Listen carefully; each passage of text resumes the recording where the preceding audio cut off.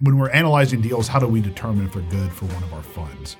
So first off, we need to make sure we are considering the investors and what the thesis for the fund is. I'm Taylor Vick, and this is the Real Estate Fund Insider. We're pulling back the curtain on how to grow wealth and passive income through real estate investment funds.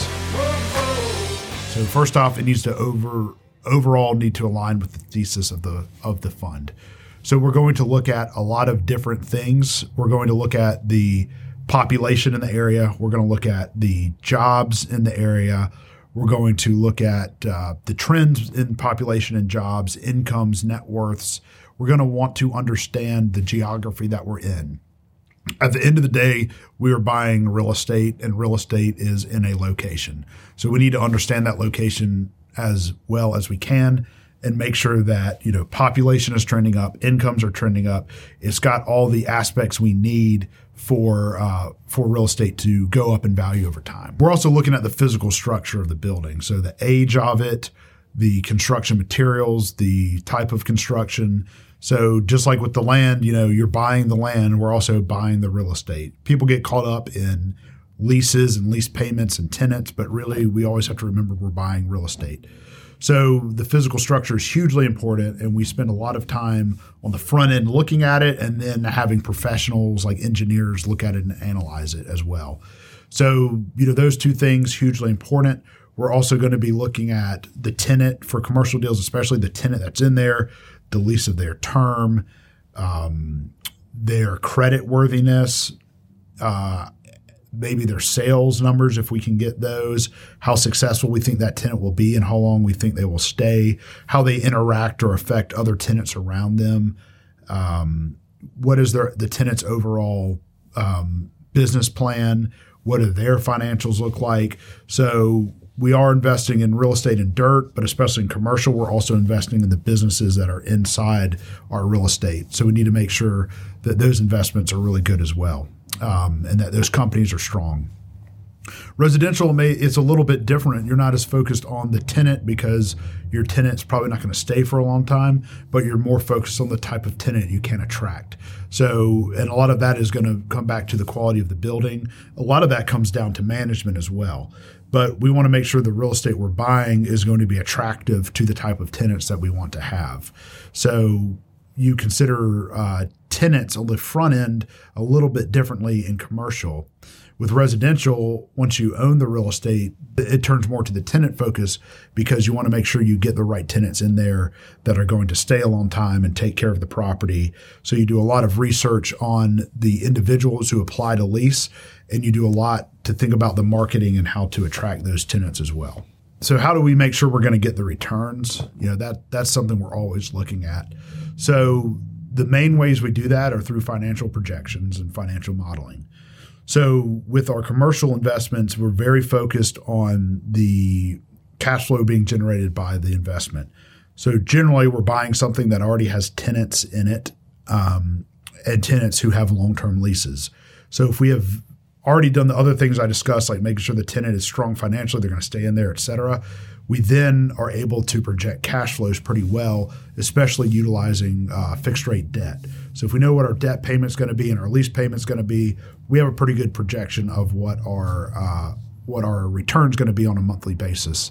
So the first step is making sure our cash on cash return or our monthly return is going to be where we want it to be. The other steps we look at are the tenants, not just from the things we already mentioned, but are they going to improve over time? And are those tenants going to be more desirable to other investors in the future? So the more desirable a tenant becomes, the more people will pay for it. So if you have a tenant that everyone knows is good, they're going to pay their rent, they're going to be in the building a long time, people will pay more for that building because they get that associated lease. So making sure we've got tenants who are strong, and then again, some of the same things I talked about before, but buying in the right locations and strong locations that will also drive up the value over time as those locations become more desirable. We buy assets across the Southeast. So, how do we assure that those are of the quality that we want? So a lot of it comes down to that research in the area, the research in the immediate economic area to make sure everything looks good there. traffic counts, the way the traffic lights are set up, ingress, egress, along with, education in the area, and incomes, population, et cetera. So that's an important part of looking at deals in places you don't know very well. Another one is, we work very closely with the people building the real estate, and we're familiar with the construction quality that they perform. And we've done deals with a lot of different people. There's always a punch list or a repair request list we give to people. Most sellers just complain about it. The sellers we work with, generally what they say is, between the time that your inspector saw these things and the time that he got you the report and you read it and told us what you wanted to fix, we've already fixed it. Or that's on our list to fix. Or if it's not on their list, they say, we're sorry, we didn't even notice that, we're going to fix it. So we make sure we work with really good developers and good people as well to make sure that the physical structures are made well. There's nothing that can beat seeing the deal yourself or seeing the real estate yourself. There's a saying in winemaking that the best fertilizer is the footsteps of the vintner. And I don't know exactly how to translate that into real estate, so I just say the one from the winemaking, but it makes sense, right? The best thing we can do is visit our properties. And despite being spread across the Southeast, we make that happen, sometimes through driving in the car, but a lot of times through flying out there. One of our partners has a plane that we are able to utilize a lot to go see these properties quickly. Not only is it important for us to see it, but it also means a lot to the sellers knowing that, hey, we've actually seen this property and walked it, and we're very serious about buying it. So between doing research on the economic area, between trusting the people who are building it, between hiring professional engineers to do inspections and other inspectors and seeing it ourselves, we make sure that we do a very thorough analysis on every piece of real estate we buy. So a lot of times when we're looking at deals, the sellers especially want to know who's making the decisions. Is it going to a committee? Is there one person making a decision? What's the decision-making process? The answer for who makes the decisions at Blue Ridge is everybody. So we have a saying here that is all eyes on all deals, and also everyone has a voice in all deals. So everyone at our company looks at everything we do, and everyone is able to say or share their thoughts about a deal. So someone who is doing the analysis is going to be closer to those little details than I can be. Or someone who's doing property management is going to know things about tenants or about how things work in the property management side than I do. So to me, it's very important that everyone is on the same page and that everyone gives input so that we can all agree on the decisions that we're making. So at the end of the day, the buck stops with me. So I have to answer for everything we do as an investment company, and I have to answer to the investors. It doesn't matter what happens, whose fault it is. At the end of the day, it's me.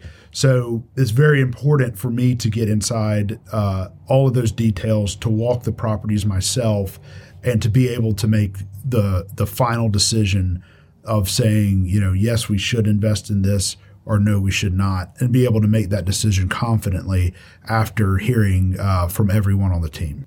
So what have we put together to make sure we're getting good deals, to make sure we're getting solid deals? So it always starts with finding the deals, and that for us has always been a relationship thing. So we have really good relationships with developers. We have really good relationships with other investors. We have really good relationships with really good real estate agents and brokers. So the first part is the deal sourcing, and all of those people, we have a strong relationship with them because they're honest and above board, and they know we are too. And I think that alignment of interest and ethics means that they're going to show us, good deals, and they know what we're interested in and what we're not interested in. So first is building not just the biggest pipeline possible, but a very strong pipeline of deals that we can look at. For every deal we do, we have financial modeling, and we have different financial models for different types of assets.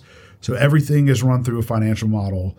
Everything is stress tested. We look at different variables. We look at different scenarios that could happen to consider whether a deal is good or not, given the different outcomes that can happen. We also have multiple exit strategies. So we think of different ways in which we can exit the deal profitably and not just have one goal to sell the property or to sell the portfolio. We think about different ways that we can successfully exit a property, whether that's selling it immediately, renting it, improving it and getting higher rents and then selling it, improving it, getting higher rents and keeping it, improving it, getting higher rents and doing a cash out refinance, selling it to someone with financing, turning it into, converting it into something different, converting it into, for a rental property, into an Airbnb, into a owner-occupied single-family home and selling it that way. So having a myriad of different options to exit the property also make sure that if our number one goal doesn't work out, we have other strategies we can pursue. So one of the best practices we have here too is the ability to source a lot of our deals off market. So since we have these great relationships, people come to us and say, hey, would you like to buy this? So a lot of the best deals never go on the market because the best deals are sold between really good investors who know and trust each other. Almost all of our properties at this point are being bought off market, either through other investor relationships, through developer relationships, or even through broker relationships who have been told by their client that I would like to sell this asset quietly to another very qualified investor. So talking about our industry experience, I've been investing in real estate myself for 10 years. I worked in banking for about 5 years, and I've been working full-time in real estate for about 6 years. I think most people work like 40 hours a week. I work like 80 hours a week. So you can basically like double those numbers for anyone. And I say that kind of as a joke, but seriously, we put a lot of time and dedication into this. And I think it's also important to understand that I'm investing my own money in real estate. And when you're putting your own money in something, it's very different than working at a shop or working, in a bank or something like that. It's a very different level of experience when you're putting your own investment in it and when you're putting the whole deal together yourself. So between Larry Fisher and I, we've managed and sold about $170 million in real estate from all different kinds of sectors, from office to industrial to commercial, lots of commercial, residential, et cetera. We've seen a lot of different deals. We've done a lot of different deals. Any deal that I bring to investors, I've done myself. And so what that means for me is I have to do as many different kind of deals as possible to test everything out and then bring the best ones to investors. So I've done, tons of different structures, different asset classes, different phases of real estate investment, buying, selling, lending, you name it. I've done a lot of different things. And I rely on that experience when we're looking at investments for the funds, because like I said, I would never do an investment in a fund that I haven't done myself. And what you'll see with all of our funds is they all start with assets in them. That's because we've bought them and then we've tested out the strategy and it works. So we move those assets into the fund, buy more assets like it since we've proven the investment thesis, and allow all that to benefit the investors.